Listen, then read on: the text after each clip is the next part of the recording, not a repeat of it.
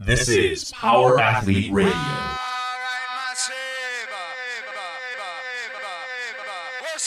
With your hosts, Denny K, Professor Booty, and the Luke Summers. And now, toes forward, hips locked, shoulders set, and retract those scapulars. It's time for some knowledge bombs.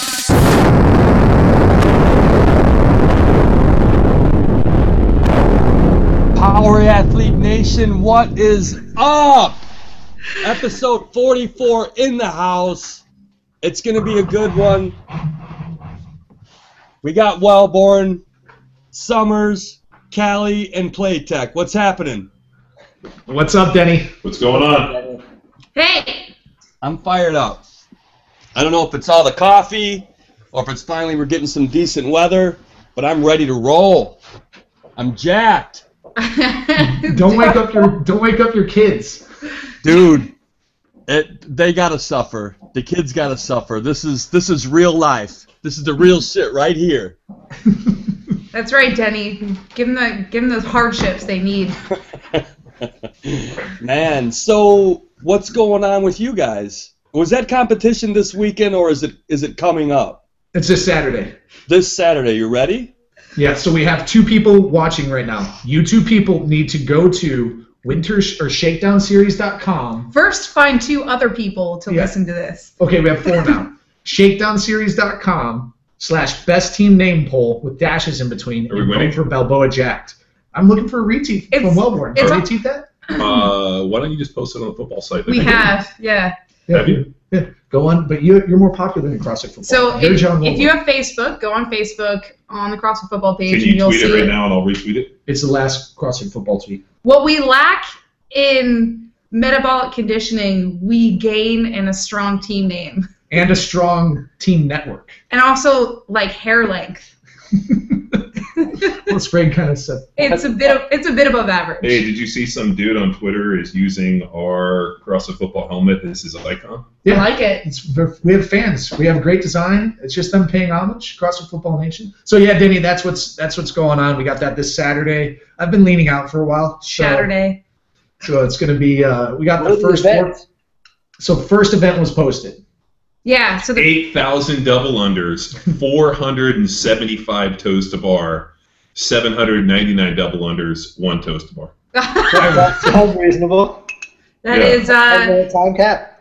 Yeah, it's actually a 3-minute cap. So it's how far you get in 3 minutes.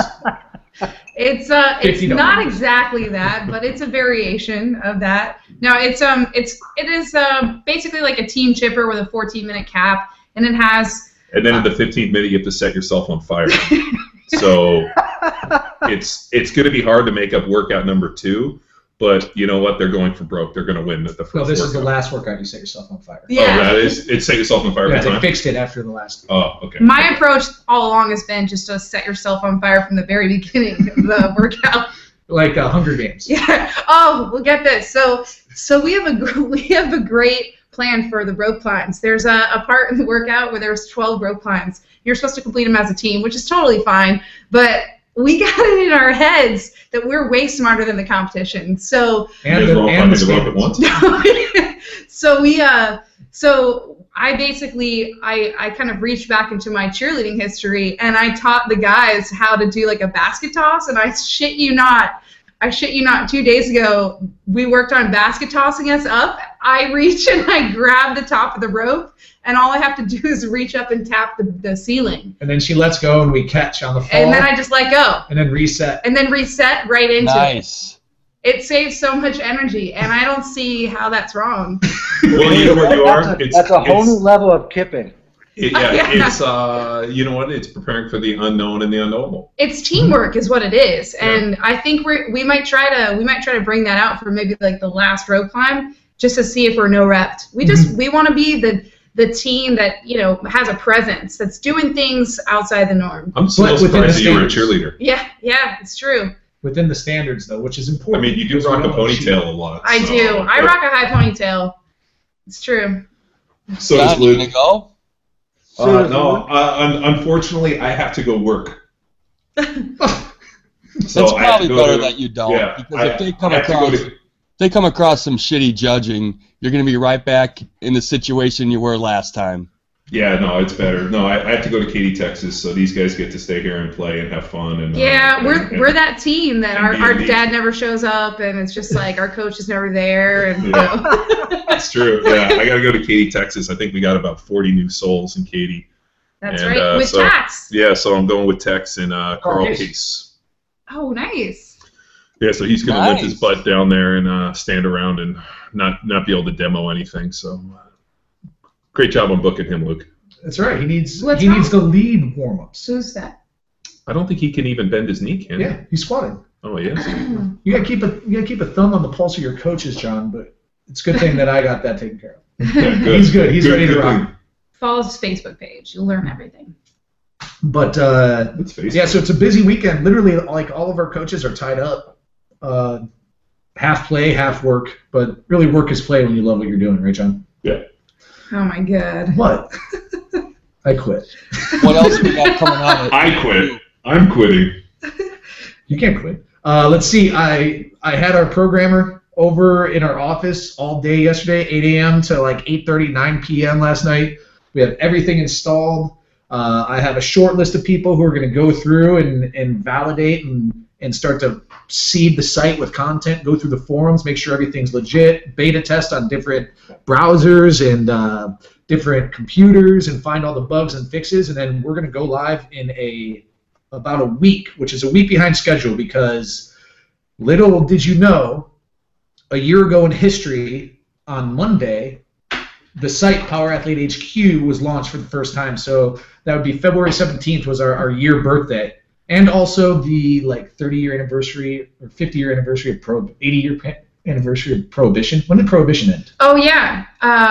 Prohibition in the 30s, right? Yeah, I think February 17th, 1930. So it just so happens that our anniversary coincides with the anniversary of the end of Prohibition. So I don't know how these two things are directly correlated, but I'm sure we can come up with a theme party for that.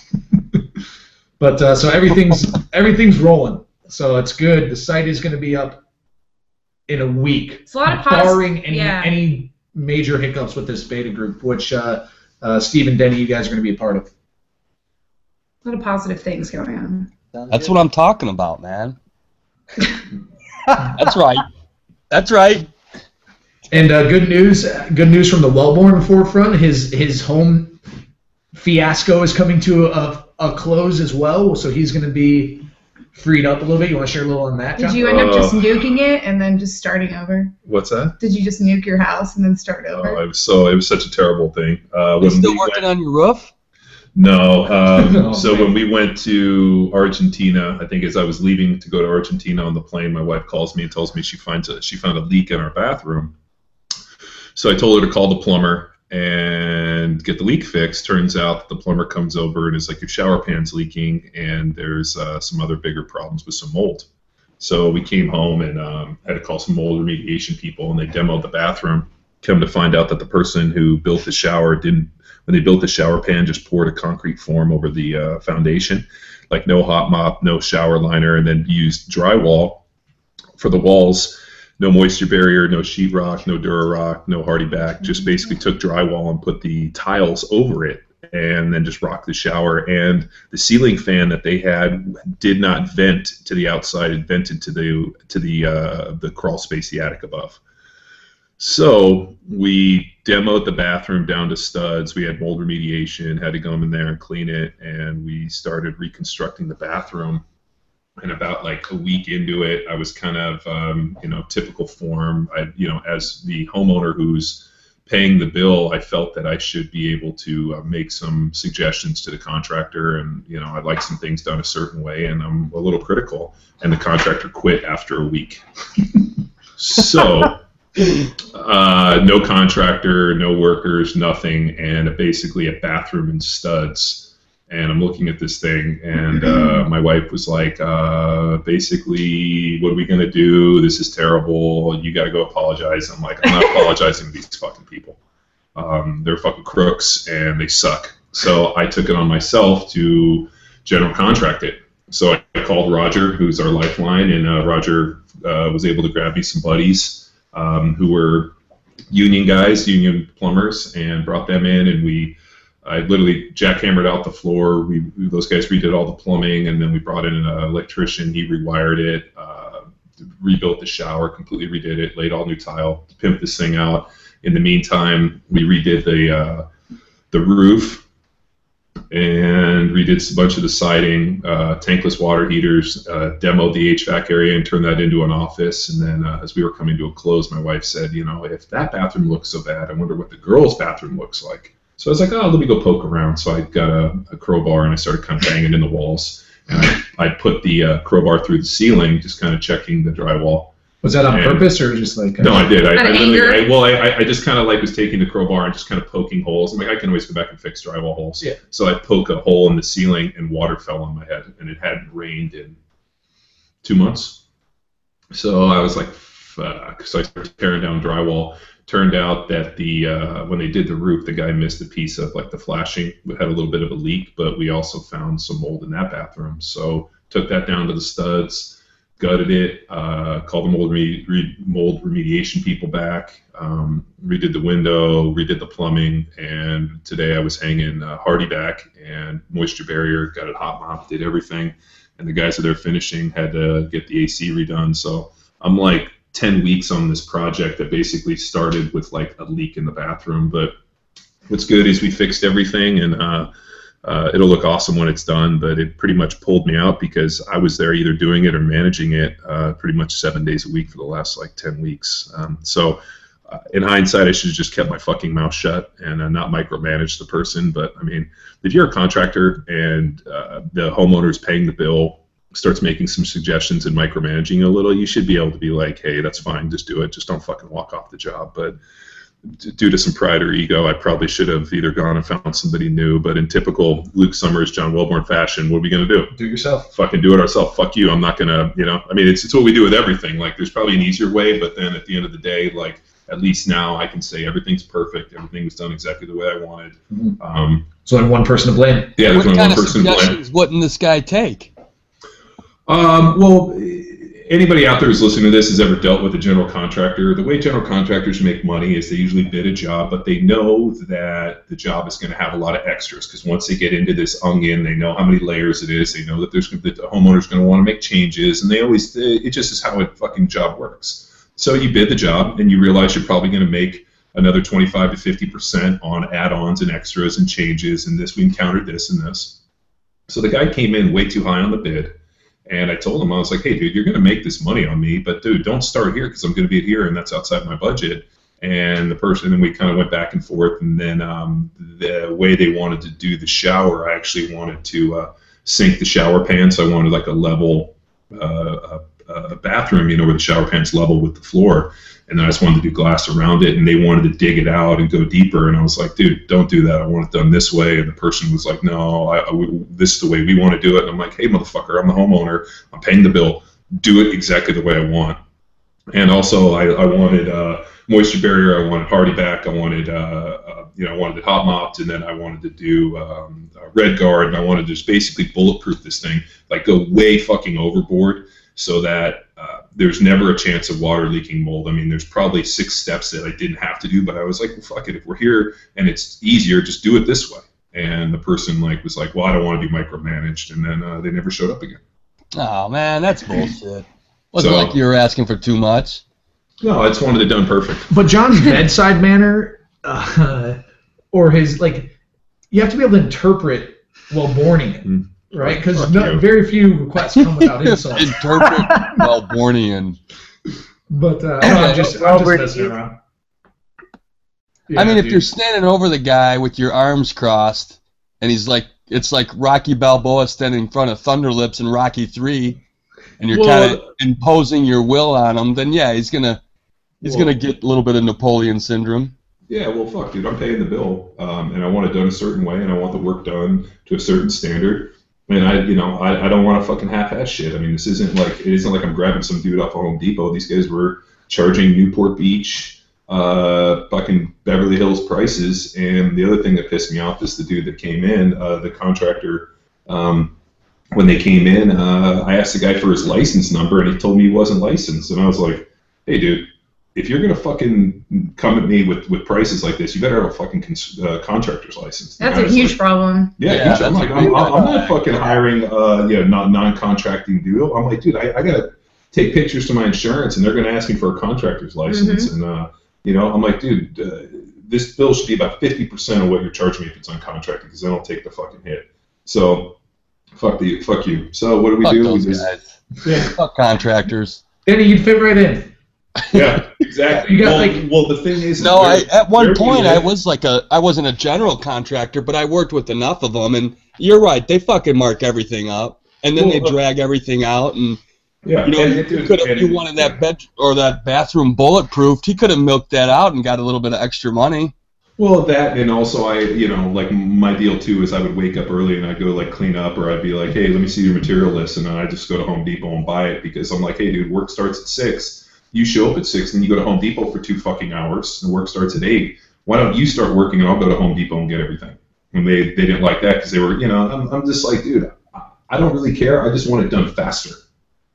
But we ended up getting the roof done. We built an office. We built that bathroom. We're almost done with this bathroom. We did it in about 10 or 12 weeks, and we came in at about 60% of what they quoted me, and that didn't include any electrical or plumbing.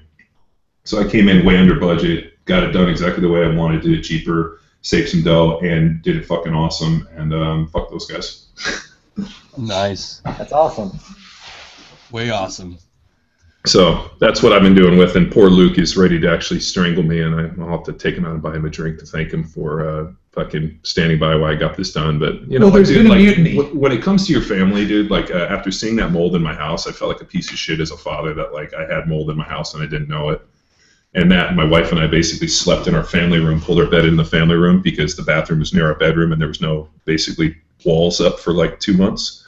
So it was like 40 degrees in our bedroom. So we were sleeping in the family room for like 2 months. So, I mean, at that point, you're like, I got my family sleeping in my family room and my kids have mold in the house. So I'm like, you know what? I got to take some steps to make sure that this shit never happens again. Because obviously the people that were there before hired just some asshole from Home Depot, who's like, oh yeah, I can build a bathroom. And the guy completely screwed him. Or they just did a shitty job and sold the house, But I don't believe in that stuff. Cool. So, all right, let's get on with it. Enough of my fucking pain. All right, well, we got a really good bobsled question, and we got some anterior pelvic tilt. All right, let's start with the bobsled, because I actually go with the bobsled. About that. All right, you want to read the question? Adam Dugan, he emailed. Now, Steve, is this your buddy? Playtech. Unmute. He's on mute. It probably is. Yeah, I think it is. Okay. He writes in, he says, hey, I'm currently using CrossFit Football to train for the USA Bobsled Team Combine in August of this year. My plan is to get a good feel for it this year and really learn where I need improvement. He added a couple links to what the Combine movements are and then how they score. So then he goes on to say, I'll be testing for the, quote, brakeman, which is considered a push athlete. I would love to know how Power Athlete Team would manipulate, if you would at all, the CrossFit Football program for a push athlete. Essentially, I need to be as big as possible while maintaining explosiveness and short duration all-out pushing/sprinting. The rest of my job would be to hang on and hope I have a good pilot. Thanks so much. All right. Do you want me to go through the test real quick? Yeah, well, the test is you guys would actually kind of laugh a little bit because this is actually so far into the Power Athlete wheelhouse. I'm sure that everybody on here has probably done some version of this test in the last 3 weeks. So it's got a 60-meter sprint from a stand, so a standing 60-meter sprint, and they take your 15 and your 30-meter splits. So that's how they basically test your 60 and they test your split for the 15 and the 30. They have a 15 to 45 meter flying start, which is you basically have 15 meters to accelerate. They time you at the 15 meter and then you sprint for the 30. And then they have they basically make you push the bobsled for 45 meters or basically a version of it. It's like a sled. and then they're going to score the men's bob scored only the 60-meter time, and then they have a broad jump. They have a shot toss, which is In both hands, I believe. I thought it was a reverse throw, but I could be wrong. Oh yeah, it's both hands underneath, like doggy style. Yeah. Yeah. Doggy style. Yeah, isn't that what you call granny style? Granny style. Oh, Get your Same mind thing. out of the gutter. Same explicit. thing. We have explicit rating. Yeah, grandma Talk about doggy doggy. style. We'll do that next. So it's a shot toss with a 16-pound medicine ball, and Power clean. and then it's got a power clean, 1 RM, and a back squat triple, heavy triple. So I first was introduced to this test and some of the protocols from bobsled in 2009, 2010, when I was contacted by a guy to actually write a custom program for somebody training for the combine to go and be a professional bobsledder. And I didn't really know much about it, but when I looked at the combine and I looked at the tests, it looked right in our wheelhouse. So I ended up contacting a guy over in Huntington Beach, and I cannot remember his name. I'd have to go look at his email, that trains professional Olympic bobsledders. And the guy's worked with like several of the top bobsledders in the U.S. And the guy was, kind of the go-to guy for him. And he was right over in Huntington. So I went over, hung out with him. He showed me a bunch of his programming and a lot of the workouts that they do. And I started incorporating a lot of the movements and a lot of the programming into CrossFit football. So for tomorrow, you are going to see a workout which it has flying starts in it. I think it has 30s, 40s, and then 10 by 10 flying starts. That was one of the workouts I got from him. If you notice, we do a lot of power cleans and we do a lot of back squats. We've been doing a lot of reverse med ball tosses.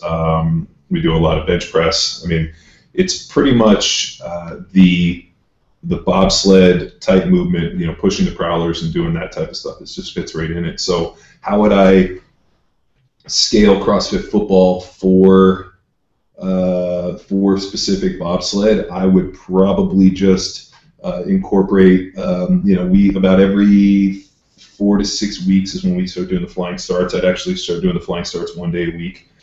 Building up, I would actually do a little more of the some standstill starts in the 60s, somewhere start going 40, 50, 60, 70, 80 meters. I don't think I'd sprint over 80 meters. Would you sacrifice some of the GPP stuff we do for the D-Mod 100%. For more SPP like sprinting? Yeah, so what I would do is I would follow the strength template, and I would start incorporating more sprint run stuff. So your programming would look a lot like my programming I did when I played in the NFL, which was lift heavy weights, sprint, rest and repeat on the volume and intensity model.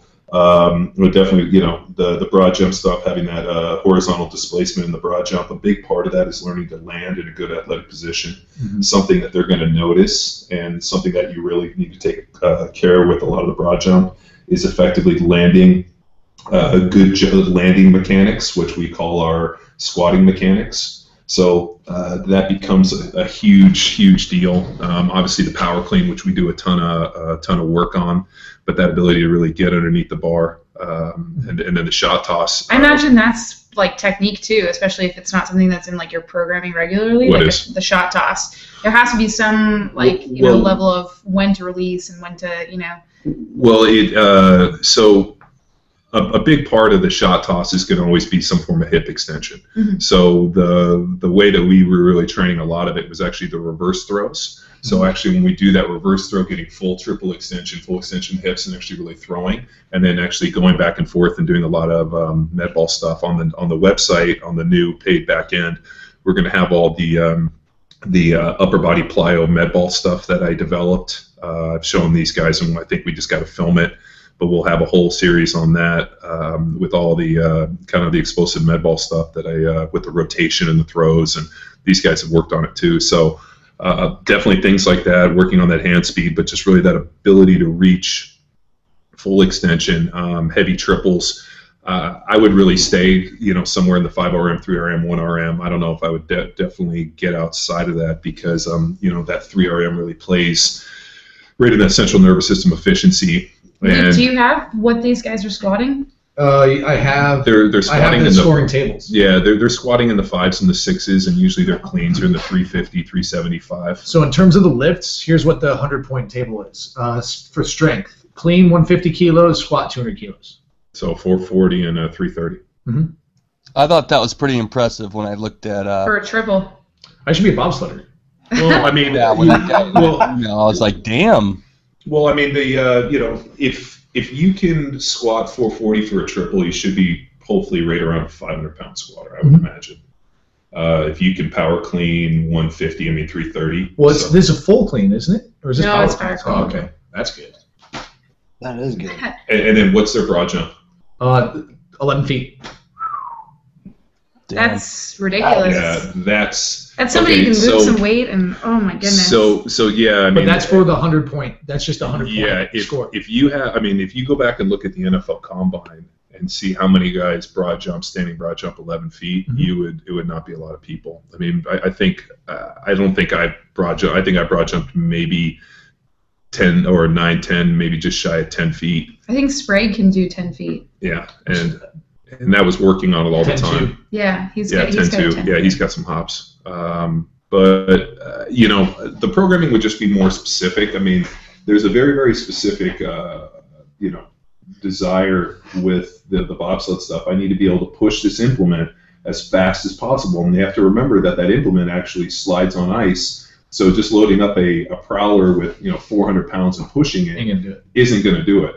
Yeah. Part of the thing which we realize too is that strength is great, but speed strength is really what you're going for. Mhm. So for me, I would probably start using some chains and some bands and start doing a lot of not necessarily dynamic work, but I'd be doing those heavy triples with chains and also bands, just working on that acceleration. I definitely do banded jump squats. I would start really focusing on posture and position and just Wouldn't you say for this guy in his particular position in the bobsled, I mean, don't you think like sprint mechanics, if he has access to them, would be like a huge advantage to him, because any lateral displacement or inefficiencies with a stride are going to be but huge you have to problem. remember the stride is going to be different because he's pushing an implement. Sure. So, But even if you But how watch, if you like- watch the guys in the Winter Olympics now, I mean, it's all forward and back. There's no rotation. Yeah. No rotation of the shoulders and the hips. Which So is it's kind of Yeah. pretty specialized. So he's going to need some coaching from. yeah, well, and the best way I would know how to do it would be a lighter prowler sprint, like set up like maybe a three plates on there, Mhm. and literally work on pushing that sucker and accelerating as fast as you can. I mean, I think somebody shot us a question the other day asking about prowler push mechanics. Is it better to push with your arms straight or your arms bent? And watching the bobsled guys, what did you see them do? I think that they do arms bent, I want to say. Yeah. Well, it's kind of interesting that I think when I watched them, they had their arms bent, but at the very end, they push their arms and they straighten them. So, CrossFit wrote a really cool CrossFit Journal article about bobsled training. And when I read it, everything I was going through, I was like, wow, sounds like a bunch of power athletes. I was like, wow, yeah, it sounds exactly like our training. And it would have been awesome if the CrossFit Journal had been like, oh yeah, this looks a lot like what John Walmart does. And one thing I do want to mention here is he's really calling this athlete a push athlete.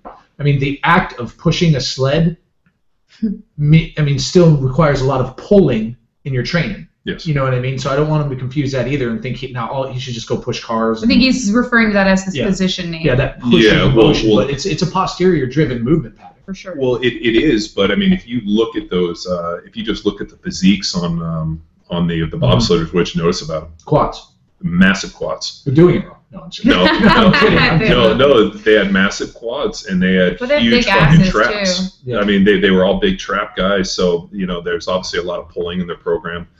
They have a lot of. I guarantee they don't have much change of direction. They just all fucking mass acceleration. Those guys are built like drag cars. So big quads, big backs, big shoulders, and you definitely have to have a strong upper body to be able to get yourself into position to be able to drive that sucker. So my programming looked like flying starts. I do a lot of 50, 60, 70, 80 meter sprints. Mhm. I do a lot of prowler sprints if I was going to do any conditioning, and I do I'd focus more on max effort type stuff instead of more of a conditioning. I'd push like 1 on the minute, 30 meters for 10 minutes, and I'd make sure that every one was faster. I'd start timing stuff. You got to remember, Tex and I have been stuck in a little bit of a rabbit hole on a lot of this lactic acid and a lot of this training stuff, and we've been really kind of tweaking out a lot on the Speed Trap Charlie Francis stuff. And there's kind of a interesting thing where we kind of instinctually just kind of found within the last 5-6 years of this program that a lot of the sprint stuff that we've been doing is very similar to what Charlie Francis was doing, especially with like, hey, we need you to run over 94% of your fastest time consistently. We talk about that for the max effort sprints, that, hey, we need to find your fastest time, and then you need to be able to run within 94% of your fastest time, or we even say 95%. And if you didn't, you need to rest longer, because the only way you're going to get fast is by running fast. And, and then a lot of the tempo recovery runs that we do on the minute kind of fit within that. So I would definitely err on the side of that big horsepower, short duration guy. And if I was going to do any type of run stuff or any type of conditioning, it would definitely be in that kind of tempo recovery, sub 75%. Just trying to work on that. But I would do nothing that would cause any conversion of fast twitch to slow twitch fibers. So would you do like?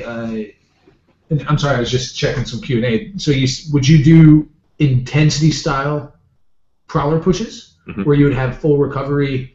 Certain distances, maybe like a 50-meter type deal, lighter weight, always trying to hit a certain time range, right? Yeah. A loaded sprint, essentially. Yeah, but you have to remember, because that thing is on ice and the sled weighs, I figure out I guarantee that these guys have a specific weight on the prowler with a specific surface that they know most mimics and replicates the bobsled. Yeah, a little Google, probably some Google. Yeah, it's probably like Elite FTS prowler with 3 plates on a cement surface, or 4 plates on turf. Let's say a specific turf. On a specific turf, it equals that. The other one I'd probably do is plate pushes. Just because that plate push is so good on the quads. Those blow me up. I'm just really able to hold that good position and get in that good horizontal displacement. Yeah, coincidentally, I was just testing, always trying to fuck with our members at our gym, plate pushes with 2 hands on 10-pound plates to see what that would be all about. Harder. You go a lot faster, obviously. Yeah, but you end up... But you crash out on like a round trip just as quickly as you would with 90 pounds. Well, yeah, I thought that the 100-pound plate pushes were easier. Yeah. Because it was more surface area and I could push it, whereas the 45s, your legs start going and then I would fall. Mm-hmm. But, and then there's also the double 100s. Ooh. I didn't pull that out today. No one was up for it. But, so there's Adam commented and said, hey, thanks for answering. Hopefully we got all your questions covered and got you some guidance there, Adam, on that. Keep us posted. I don't know. Those are my numbers. Maybe I should just be a bobsledder. I think you should. Yeah. No problem. Yeah. Broad jump 11 feet. You're pretty strong, and you're pretty explosive. The problem is you'd have to go see Bueller and get your calves turned back on. Thora, what's her name? Thora Birch. Is that her name? The Australian girl. I think she's a snowboarder. I actually met her at Bueller's place. Oh yeah. I remember him talking about her. Yeah. Yeah, Thora Birch. Yeah. Saying that she was going to the Olympics. She's pretty good. Yeah. Pretty good. Yeah, Thora Birch. How do you spell his name? Bueller? Dr. Bueller. Craig With an Bueller. H. It has an H. Anywho. Okay, so what's next? We got anterior pelvic tilt. Woo! Who does That's it? right. Here for the booze.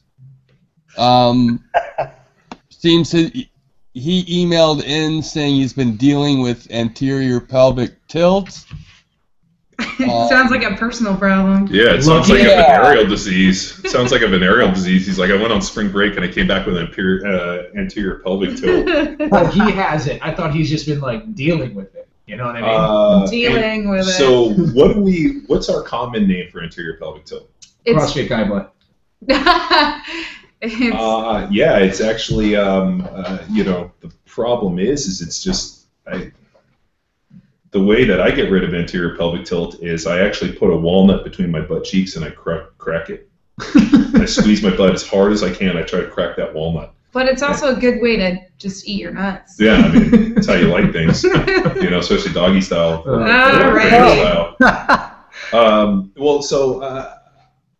I think it's just, I mean, it has to do with just position. I mean, with that hip flick. I mean, we watch people squat all the time, and their first movement is to like flick the hip. And what I've found is that if you squeeze your butt as hard as you can and spread the floor and just squat into it instead of trying to like fucking, hey, look at my ass, I'm gonna present, you're usually in pretty good shape. So yeah, if people stand and squat, here, let's do it. Let's just do it right now. Well, the other way, the other way where we've effectively fixed it is, and I've done this many times, is when people are squatting, I've actually taken my hands and tried to push their knees together, and what they'll do is they'll drive their knees out. And it actually stops them from flicking their hips. Exactly. You can't simultaneously externally rotate your femur and flick your hip. It's like virtually impossible. So if you get just people to do that. It's like chewing gum and walking for Luke. Yeah. Can't do it. I can maybe do that. No, let's take everyone through the drill. Let's see if they can do it. Okay, so if you are listening to this right now, first things first, that's 8 of you, 6 now. But everyone else, once you get this on Friday, stand up and just go through like that anterior pelvic tilting motion. And if you don't know what anterior pelvic tilt is, think like you're at a wedding. Stick your butt out. They're playing Jump On It, and it comes to that part where it's like dun, dun, dun, dun, and you shift your hips to the right and then back. That's anterior pelvic tilt. So you can roll your pelvis forward and back. Now, what you want to do is where Callie's favorite part is, spread your feet out a little bit, about shoulder width apart, put your hands on your butt or your glute medius. And what you want to do is spread the ground apart with your feet, and you'll feel your glutes lock up and flex, right? Yes. So far, so good. Mm-hmm. Now your glutes are locked up, you're spreading the world. Now what I want you to try and do is just tilt that pelvis a little bit. Try to tilt it like you were at a wedding, jumping around that Jump On It song. And you're gonna see like you have no ability to... Because you're engaged. Because your hip girdle is locked in. Yeah.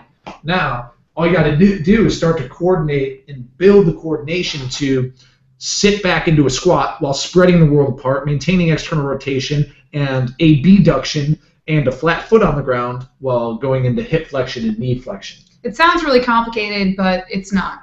No, it is. We'll give you the sitting down lesson for $10. Just, externally rotate your femurs, and you will not tilt your pelvis. So... And also, anybody who has hip pain, this was a huge cue for me because I had a hip injury, like what I perceived to be in like my hip flexor.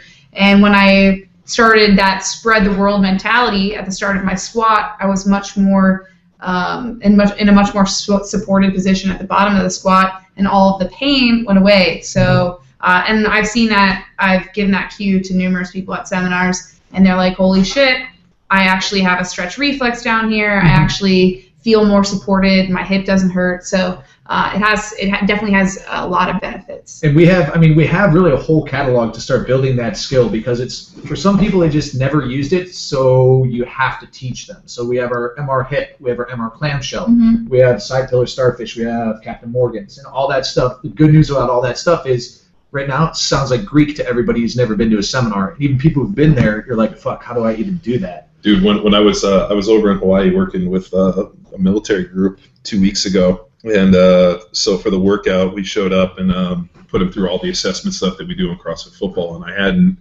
actually demoed any of that stuff in a while, because we'll usually coach people through it, and I actually demoed it, and I was like, fuck, I forgot how hard this stuff was. But sure enough, dead bugs, no problem.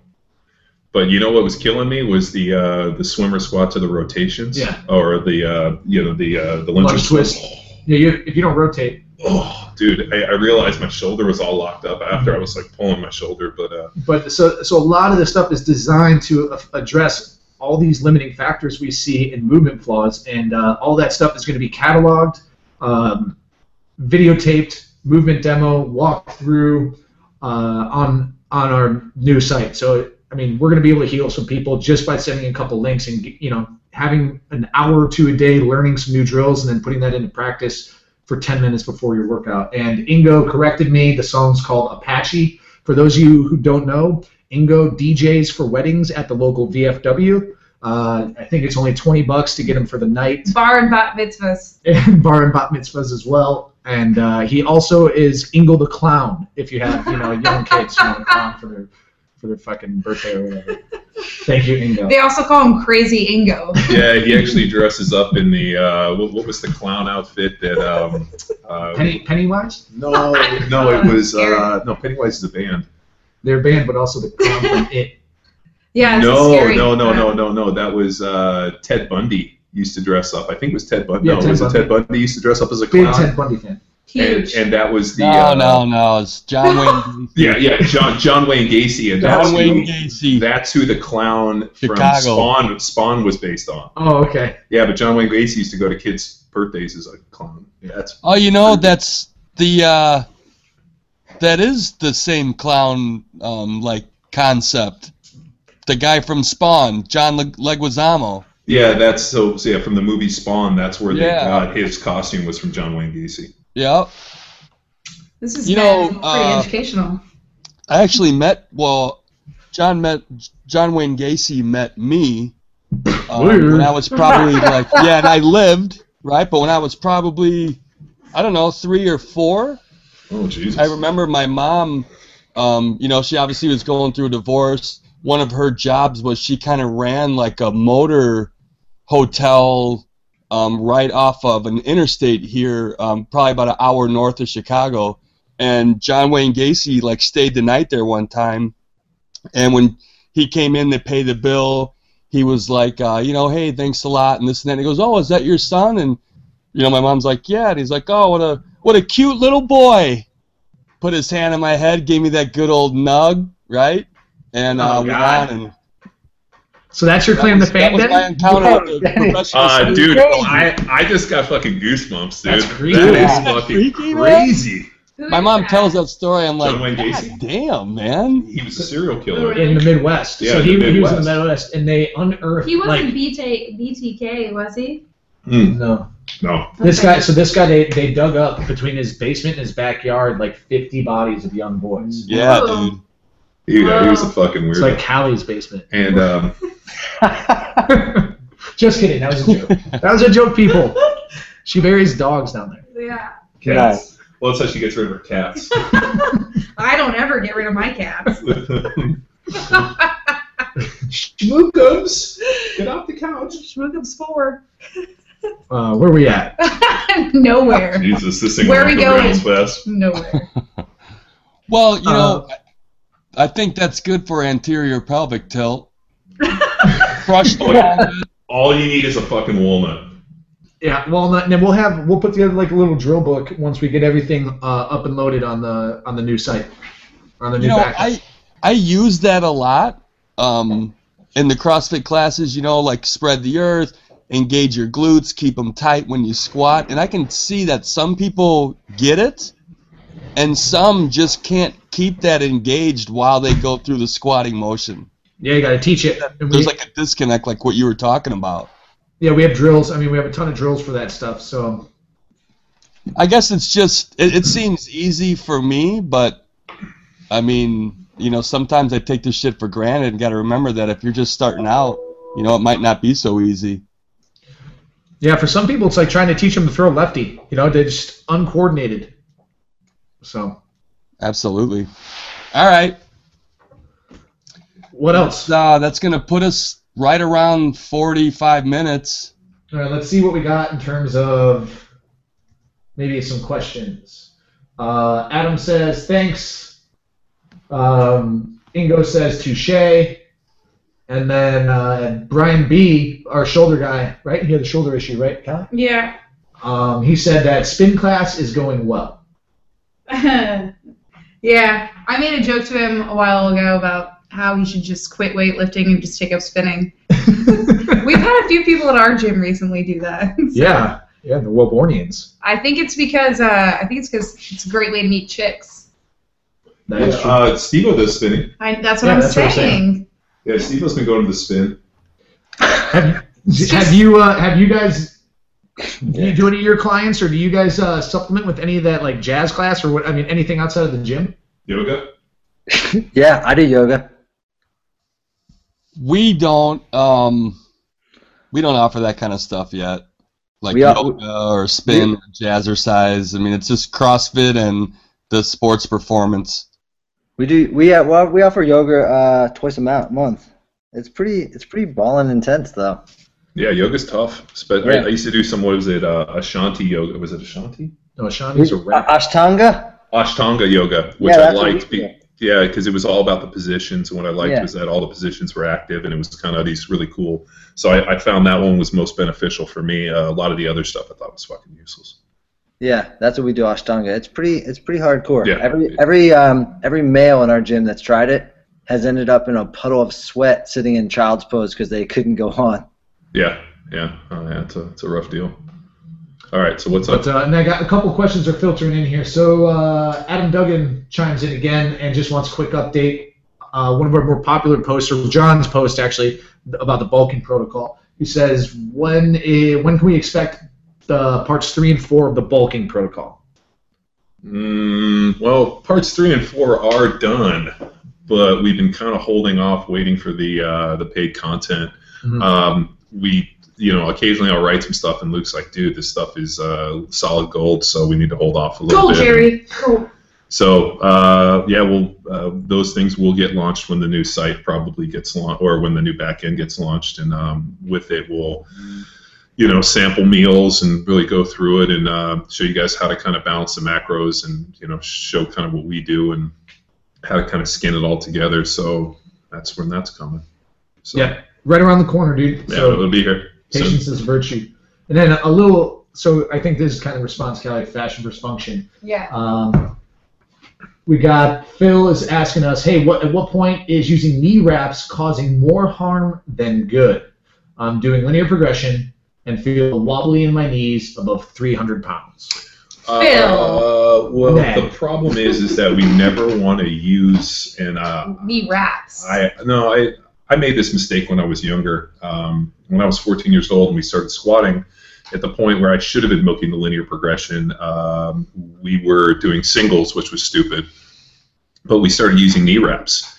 And the problem with the knee wrap, especially for a younger athlete that doesn't really have a ton of training time or tendon strength or muscularity or whatever, is the knee wraps become not a training aid, they become a training crutch. And the problem with knee wraps is they actually compress the kneecap and they drive the patella into that patella track, and they can cause a lot of problems, especially for younger athletes. Well, Phil, it's supposed to be hard. Your knee should be a little wobbly if 300 is on the higher end of what you're squatting. And it's a 3x5. So it's a 3x5. So the problem is what I would say to you is I would not look at using knee wraps for the linear progression. I would use knee wraps more for a more advanced athlete, and I would do it farther down the line. So, I mean, if you're at the point where you're thinking like, hey, I'm going to need, the only way I'm going to continue this training or this linear progression is by using knee wraps, I think. Maybe reset? Yeah, I would reset, and I would just start resetting it, and I'd keep trying to drive it up. I mean, what you're looking for is you're looking for your body to drive that natural adaptation if all of a sudden that crutch becomes part of the knee wrap. Do we use knee wraps with our more advanced athletes? Yes. Do we use them very often? No. And the reason being is I just think they're real hard on the knees. Well, and the other thing, too, is if you're competing in weightlifting and knee wraps are a part of your ensemble and they're going to be a part of your testing sort of material, then you need to practice with them and you need to use them in your training. I mean, Louis, when the guys out at Westside, they squat in knee wraps, and they don't throw the knee wraps on until maybe 2 or 3 weeks before the competition. They don't squat with them, but they also don't throw their suits on. They'll start taking some warm-ups and some testing with it as they get closer. But, the problem is that those type of performance gear and those type of performance aids and, can be extremely hard on the body. I think the golden rule, though, is more so than not, people are more inclined to go and lean on a training aid, and that's kind of what's the point of the article, is that it shouldn't be your first choice. It shouldn't be like your instinct, like, oh, the weight's getting heavy, I'm breaking my posture a little bit, let me throw on something that's going to put me in that position, as opposed to having your body struggle through and find that proper posture, or struggle with slightly wobbly knees or something in a 3x5. So you just don't want it to be something that's putting you into a position. And I think that's more of the problem that we see with people who are, breaking at their back. They're not assessing that as like a training issue. They're sort of just saying, well, I've taken this as far as I can go. Let me add some external support. And I mean, in our, I know there's a couple of athletes in our gym that are on linear progression that are relatively adapted athletes. I mean, they've been lifting weights still, for a couple of years, but Cali's made them strip off their equipment. They don't squat with belts anymore. They don't deadlift with belts. They don't use their wrist wraps on their pressing, and they're going through linear progression again. And they're getting stronger. They're getting stronger. And, I mean, when they gear up and they put their belts on and their wrist wraps on or whatever the heck they've been using, they're going to be even stronger. They feel like Superman. Yeah, and, Phil got back to us and said he's old as hell, which, I don't know. Even if you're old, we don't really evaluate it by chronological age. I'd ask you more how long you've been lifting weights. So if you're an older athlete who's new to lifting weights, then the adaptation is just going to take a little bit longer. You're not going to be able to drive as accelerated adaptation as, let's say, a kid, but the rule still applies relative to training age. If you're relatively new to the linear progression, don't use those knee wraps. I mean, just kind of go to what your body can handle and be patient. And it takes it takes a long time, but a good friend once told me you can't rush good pizza. It takes time. What? That's true. That was Papa John. What's his name? What's Papa John's name? Oh, the gluten pusher? The gluten pusher? Is that what it is? Yeah, that's what I call Black Market. Papa John. He doesn't look very Italian to me. John. So yeah, Phil, I guess what I would do, man, is just try to ditch them. Try to ride it out. If your knees are achy from squatting, then it could be a whole different set of can of worms. But for anyone else out there with that issue or with that question or that's attacking linear progression and gearing up significantly, try to ditch it and just really strengthen the system. It's about strengthening posture and position anyways. We're just it's the preparatory phase to when you really start to lift some serious weight. But, guess what? The floater was announced. Oh, I just vomited. Cerebro. Oh! What is it? 3-minute AMRAP assault bike. Oh! Got it. John Wellborn is a genius for Luke Summers. He's a mind reader. 3-minute AMRAP. 10 thrusters, 10 pull-ups. I'm going to skip that one. That's 45 pounds. Wow. Wait, do we do this as a team? Then 3-minute AMRAP, air assault bike, then 3-minute AMRAP, 10 thrusters. This has to be a team thing because there's no fucking way. It's just 12 minutes. No, there's no fucking way I'm doing that. Yeah.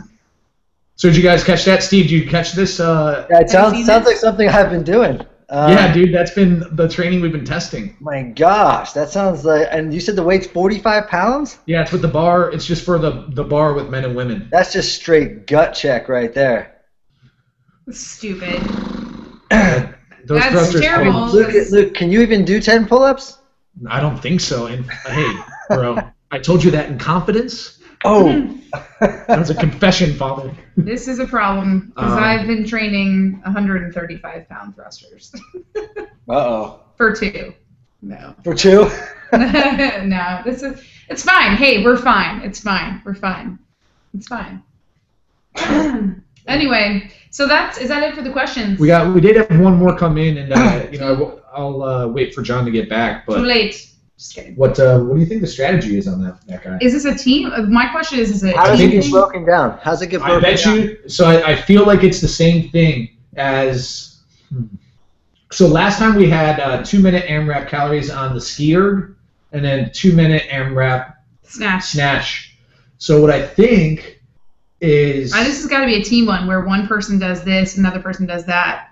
You think so? And then one person's resting? How many people are on your team? I feel like it would be they shoot you through the chute. Okay, so you 3, 2, 1, go. Partner 1 gets their first 3-minute AMRAP. On minute 4, partner 2 backfills, and partner 1 goes to the next station. Let me just tell you, what I'm saying is that I hope this is a team one. I'm just projecting my insecurity of just going to a pain cave for fucking however 12 minutes of this is. No. I think it's going to be, is it a 4-member team, 4 3-minute AMRAPs? So probably each just do a 3-minute AMRAP, right? That's what I'm saying. Yeah, that's what I'm saying. Because think about it. How long would it take? So this is the floater, right? You do assault bike and I do thrusters. Yeah, let's say we all went through the chute. Then that's going to be 12. That's still way too long. That's like 24 minutes, right? That's 14 minutes. Even if we went. Oh no. Yeah, you're right. I don't know. I don't have the figures in front of me, but this sounds fucked up. So Steve, if all 4 of us went through the chute and did 4 3-minute AMRAPs, that's ultimately going to be 24 minutes, right? You're asking Steve because he's a professor. No, if there's 4 3-minute AMRAPs, that's 12 minutes per athlete. But think about this. But it's through a chute, so I go shoot. Yeah. Oh, it's too long. I think it's going to be one. I think it's way too long for like Kelly starts. Kelly starts, and then when she's done, she like tags Luke. Luke starts, and Luke tags whoever else is on your team. It's going to be 3 minutes of straight suck. Yeah, because otherwise it would take forever to get 70 teams through that thing. Because the thrusters and pull-ups are a joke, but you got to just crush that bike. Good thing I've been having Luke do all this life. Yeah, Luke is all about that. I'm all over that, dude. So one more question here, John. This is from Tyler, and it's about, remember when we got caught in the wormhole about linear progression, about duration and optimal adaptation, and how we just kind of put it all on the board and walked away when it got like way too complicated for us? So he said, he's asking, at one point I thought I heard John mention that he was working on an article about how long a linear progression could be effective. What are the current thoughts about when it's more effective to jump off the linear progression? Now, in terms of it being effective, you could linear progress forever, right? It would work forever, but it won't be optimal forever.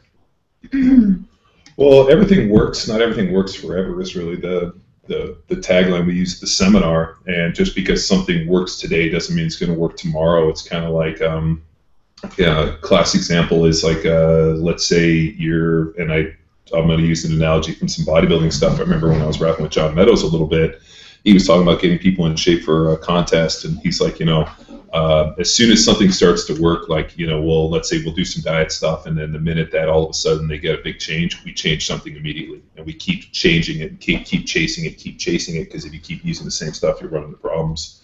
We do the same thing with some of the linear progression stuff. I mean, effectively what you're doing with linear progression is you're changing the adaptation by adding weight each time.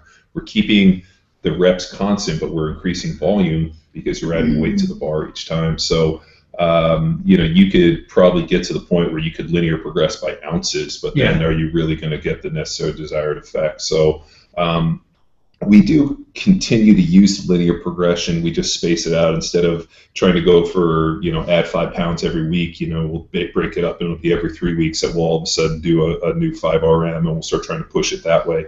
And we'll start kind of linear progressing the 5RM by effectively what we're doing is we're cutting down the volume. So the difference between the collegiate and the amateur, obviously we're doing 30 reps a week, adding 10 pounds a week in total. So we're, adding, let's say, 300 pounds of load each week. When we come back in the collegiate, we'll do the 5RM, and so we're actually going to do 5 reps at obviously heavier, and then we're coming back a few days later and maybe doing some form of some rep work, and then we're starting to kind of build it that way. So it's just a different way to attack it.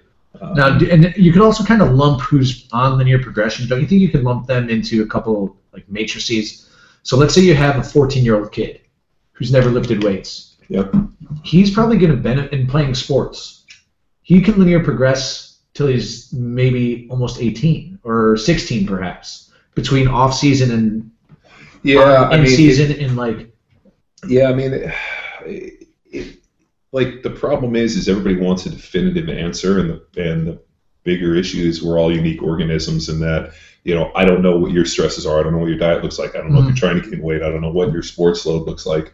If you could contact me, you gave me all these things, I could probably pretty well guess exactly how far you're going to go, and based on your numbers and how things are getting, and weight to strength ratio and what your training history, you kind of pull all these matrix together, you can start kind of understanding it a little bit.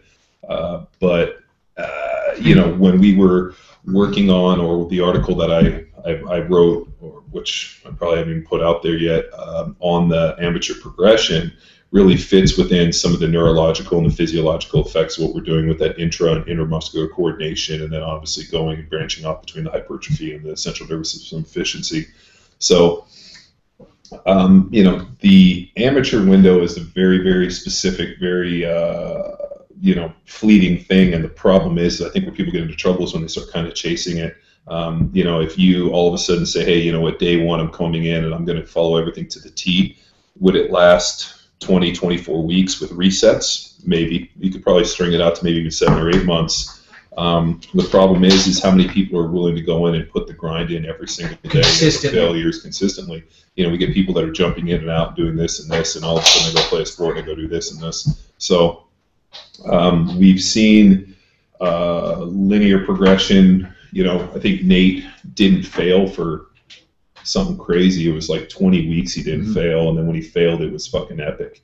So it really depends on the individual, how dedicated you are. Also, maybe some, physiological factors, how fast the central nervous system is wiring up. What extra stuff are you doing? Are you doing a lot of conditioning work? I mean, Nate didn't do any conditioning work. And I think what hurt him in the end was that he didn't have that conditioning base. Are you doing too much conditioning? I think there's a perfect blend. And I really try to monitor it on CrossFit Football where, you're not doing too much. People constantly take off the Saturday workouts, which, I program the Saturday workout merely as kind of a bonus, and people want to do a Saturday, and I'd much rather have them do what's prescribed than me not post something and then have them go and do something stupid. So for the people that are really trying to grind the linear progression, I probably just ditch the Saturday and take those two rest and recovery days. That way you have a squat Monday, you take 2 days, squat Thursday, train Friday, take 2 days, and then you're back into it. So I think there's a great kind of blending between being able to do enough work to keep driving the adaptation, but not so much that you're negatively affecting the conditioning. The conditioning is negatively affecting your strength gains. Because you can't serve two masters. Historically, you couldn't serve two masters. It seems interesting now in the CrossFit world that, these guys are extremely well-conditioned athletes and they're all fucking super strong. So CrossFit's rewriting some of this stuff, but you also have to remember that the guys that are at the pinnacle of CrossFit are also highly trained, advanced athletes. These are not beginning athletes. So you have to kind of temper that stuff. And then, in terms of evaluating effectiveness and optimal approach, there's the end goal in play as well. Now, what if a guy came to you, he's like, hey, dude, I want my strength work to take 20 minutes, and I just want to add a little more weight to the bar every week or every other week.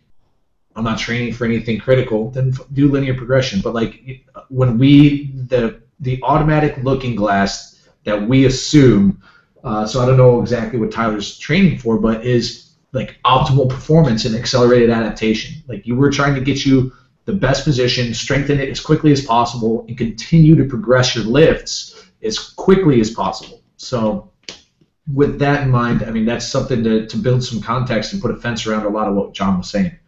So I think we murdered that one, didn't we? Big time.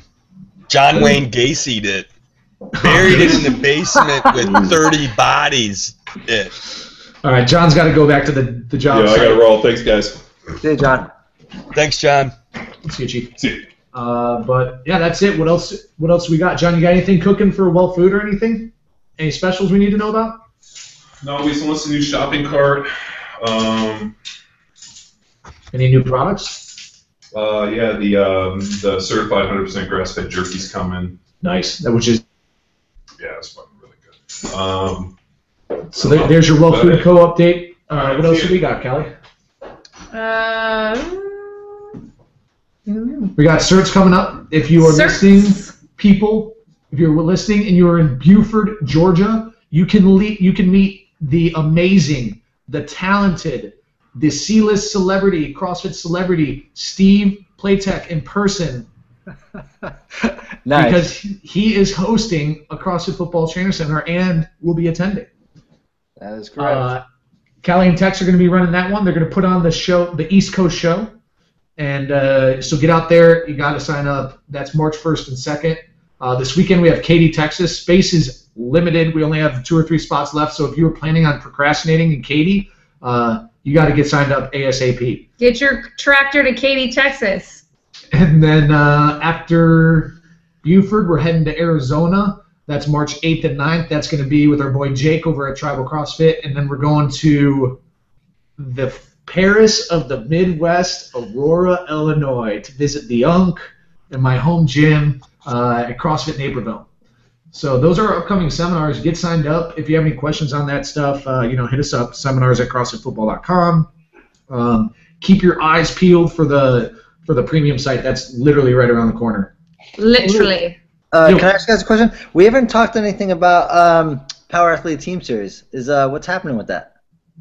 Power Athlete Team Series is coming together. Unfortunately, the attention is going towards the Huntington Beach one right now, the Badges for Life. Our goal for the Power Athlete Team Series is not to have a string of, I guess you would call it a series. So in terms of planning, it takes a lot less preparation because we have scoped out some locations that we will be conducting the Power Athlete Team Series from simultaneously. So it'll be done on the exact same weekend in all of these locations. So there's about 5 cities in which this is going to occur, and it's going to be towards the end of September. So we're just finalizing some dates. It's in the future. Unfortunately, with the new site and the kind of the new material going up, our focus has been on that, and with it just mainly being a handful of us here, like Luke, myself, and Tex, the attention has not been on the series. It's going to be easier logistical to put it together, but much bigger in terms of its reach, I guess you could say. The brilliance, at least for anyone who runs throwdowns or competitions, I mean, simplicity is fucking king. Yeah, and the biggest thing too, like safety as well. And I know we've harped over this, but like making sure that the judges are briefed on safety and how to maintain a safe area. So they're not in charge of helping the athlete do anything, but they are in charge of their area. Like, and then picking a set of movements that are challenging, representative of the overall goal, and then programming something that is going to be obtainable, but also that those who are crushing it represent the true power athlete. You know what I mean? Like, we're not just trying to see who the fittest people are. We're trying to see whose training best prepares them for feats that require a bit of athleticism. You know, so but in doing all that, we know that it's pretty simple criteria. Make it simpler on our end, and it'll get even bigger with each iteration. Yeah, we've had a lot of people reach out wanting to host, and I've gotten back to all of them and pretty much said the same thing. You know, we're vetting a few locations in a handful of cities, and you know, right now I have a very specific vision for how the whole thing's going to go down, and you know, I have those people's information, but ultimately it's looking like it's going to be just a weekend thing with a championship to follow in Vegas at CrossFit Max Effort. Vegas. So that's to simplify it a little bit. Obviously, it makes a little more logistical sense for us, but it also, you know, this is a whole nother conversation for a whole nother podcast. But you know, it's really hard when you're competing with some big name competitions that have a tendency to kind of monopolize like the entire summer. But yeah. One day will be that competition. So cool. Yeah. What else, boys? Guys? Is that it? I think that's it. You know, we got some updates for the next show. We're gonna talk a little bit Ultimate Frisbee.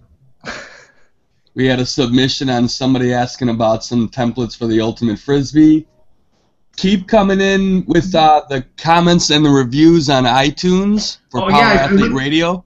I went through those. Thanks to everybody who's given us a review and also taking the time to write a little blurb. But yeah, get in there. Take a couple minutes. Let us know how we're doing. Again, if there's anything you wish we could do, put it in the suggestion box. It's the garbage can next to your fucking computer.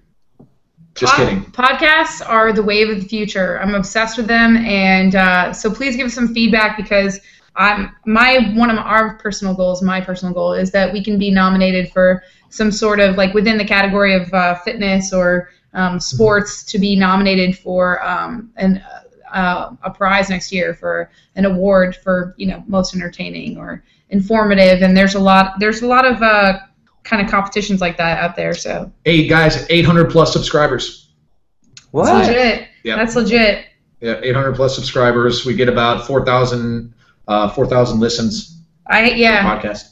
I have 600 of those email accounts, but it was worth it. Nice. So we're almost real deal. Power Athlete turns 1 year old. Power Athlete Radio is almost a year old. I mean, we're a couple months will be our first show, right? We'll have to look that up.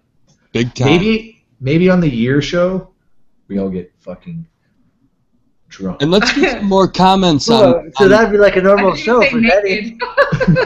Let's get more comments on anything posted to the Power Athlete site.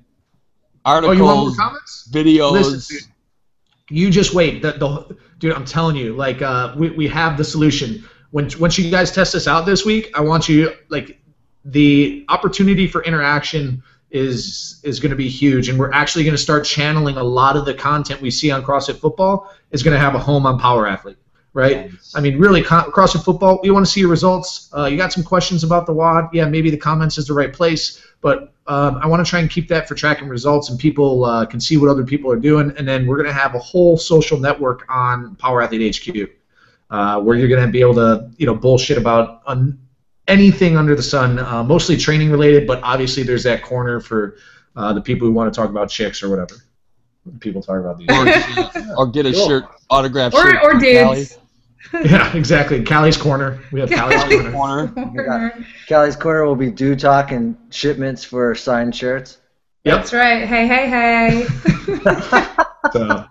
Well, boys, hey, thanks a lot. And thanks everyone for listening. We got to go. We got training to do. Go to John's. Maybe we should get that assault bike from John's house. Assault!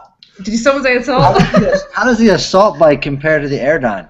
It's way easier. It's a lower power curve.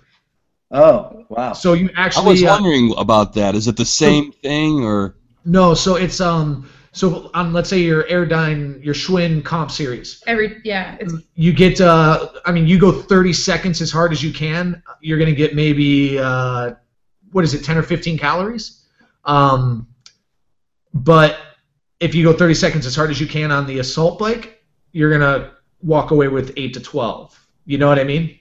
So it's a lower power curve, so you're going to get less calories. But, still, it fucking blows. Depends how fast you are. Luke? So you get to use you get your arms, your push pull, your legs. It's chain driven. You get your arms. You get to use your legs. Chain driven, not belt driven. So a lot of the other Airdynes are belt driven. The pedals are a little sturdier, a little bigger. It's Jesus's bike. If Jesus rode an Airdyne, it would be the assault bike. We love those guys, and those guys are legit too. So, and hey, if you own an affiliate and you don't have an assault bike, go get one. Are you out of your mind? There's no replacement for it, really. And, Playtech, just bring your old raggedy-ass Airdyne to the bike shop and have them fix that pedal. And we just bought one.